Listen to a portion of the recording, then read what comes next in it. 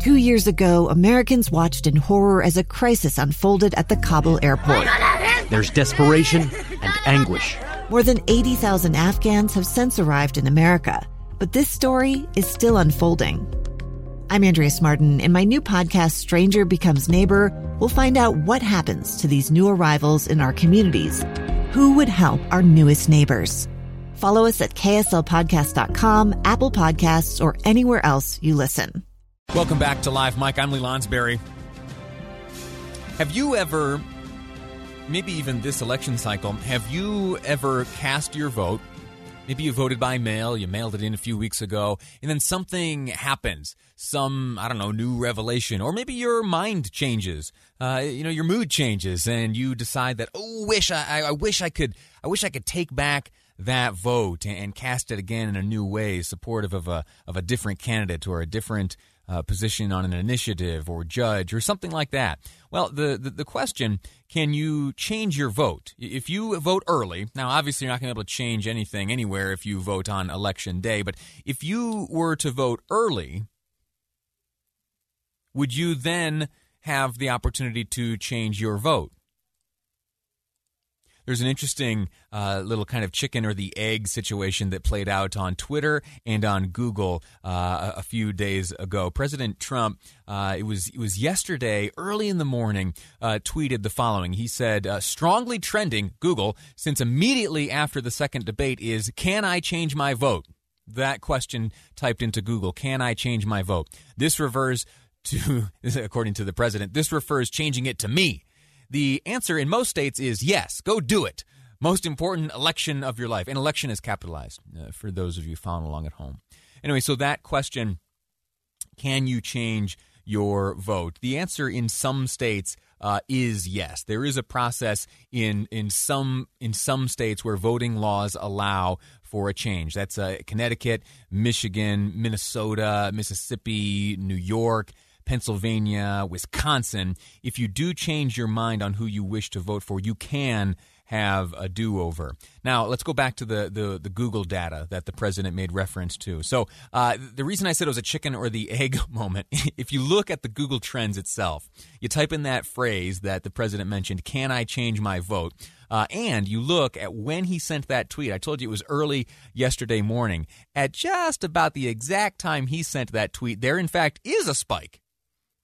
In fact, there is a spike of those Americans using the search phrase, can I change my vote? Interestingly, Google Trends does break down even further the states in which there was the highest prevalence of that search query being executed. Number one, where after the president's tweet would you guess the number one state to be asking that question might be? Florida. That's right, Florida.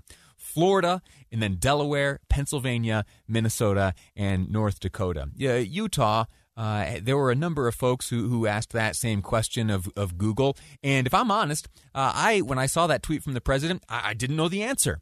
I kind of have a sense of where things stand, but to help me understand exactly what the situation is for you and for me and for all voters here in the state of Utah, I welcome to the program Justin Lee, Utah Director of Elections. Justin, welcome to the program. How are you? Hey, good. Thanks for having me, Lee. Yeah. All right, let me ask you straight up. Can you change your vote here in Utah if you voted early? Quick answer is no, not really. Okay. Well, that now, quick interview, right? Yeah, exactly right. But you said no, not really. Is there any scenario, any plausible scenario where you can? Well, let's break it down a little. In some states, and you referenced several states there, they don't even start processing ballots until they get to Election Day or closer to Election Day. In Utah, we began processing ballots as soon as those ballots come back in. So that means, verifying the signature, but it also means separating the envelope from the ballot. Now, once that envelope is separated from the ballot, there's absolutely no way of tying your ballot back to you as a voter. So from a practical perspective, we've got, almost 700,000 ballots that have been processed. There's no way to tie those votes back to the voters. So there's not really any way to change that. So it really comes down to, in some ways, a timing issue. If you've submitted your ballot, the county clerk has it, and they've processed it, there's no way practically to tie it back. And processing, again, is essentially removing all the identifiable information from the ballot itself. The envelope is where you are identified, or at least there is a unique identifier. And once the ballot and the envelope are divorced, there's no way to tell whose ballot is whom's. Yeah, that's exactly right. Once those two are separated, no way of telling whose ballot is whose, and no way of tying that back to you as a voter. Your vote is secret, and that's an important right we want to maintain. And so how about that moment in time where the ballot is delivered, the ballot in the envelope is delivered, and before it is processed? Is there anywhere where you can knock on someone's door and say, hey, can I get that back, please? You know, sort of, but not really again. And this is kind of a weird, nuanced situation. The law does say you can't request a ballot once you've cast a ballot. That being said, if someone has an issue with their ballot, whatever it may be, the county can spoil your ballot and get you a new one, or spoil that ballot and instruct you to go to the polls and vote. But what we don't want to do is, overwhelm the counties with where's my ballot in the process? Can you go dig that out, from some bin somewhere, and have that changed when the law doesn't really allow for that explicitly. Yeah. When you say spoil a ballot, define that for us. So spoiling a ballot just means we basically cancel your ballot. If you've got an outstanding by-mail ballot, we would cancel that ballot so it won't be counted even if you send it back in. And then prior to yesterday, they would have sent you a new ballot. At this point, the counties don't send out new ballots. They would just tell you, go to the polling place if you've lost your ballot or the dog ate it or something like that, and you can go vote in person. Outstanding. Justin Lee, Utah Director of Elections. Before I let you go, what's the quick status report on the election thus far? How are we looking? Smooth sailing? We're looking really good. Like I said, almost 700,000 ballots processed, which is great. I mean, that puts us at more than 50% of where we were in 2016 for our total votes. And we'd love to see that. We'd love for people to keep voting those ballots, keep sending those in, and avoiding any kind of long lines on Election Day. Outstanding. Help me with one last definition. When you say processed, how close to actually counting the ballot does that mean? They do in some counties. They actually run them through the counting machine, and again, this is a very nuanced thing. But what they don't have in place is tabulating. So they run all these ballots through, but there's nowhere that shows a total or shows who's winning any kind of races. So they put that function into place on Election Day, where they can actually start tabulating and see totals. So this 700,000 number you've shared with me, the clerks don't necessarily know for whom each of those 700,000 ballots have been cast. They would know individually for whom they were cast, but they don't know collectively what the totals are at all. Fascinating. Justin Lee, thank you so much for your time.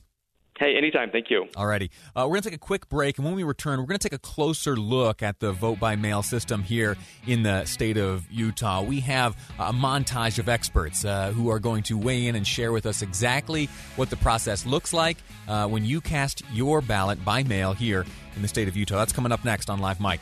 I'm Lee Lonsberry, and this is KSL News Radio. Two friends taking pictures of the rising full moon on a summer night. Two teenage kids doing what teenage kids do. When a stranger with a gun and a death wish changed everything. It was violent, it was senseless, and I will never understand it, I will never accept it.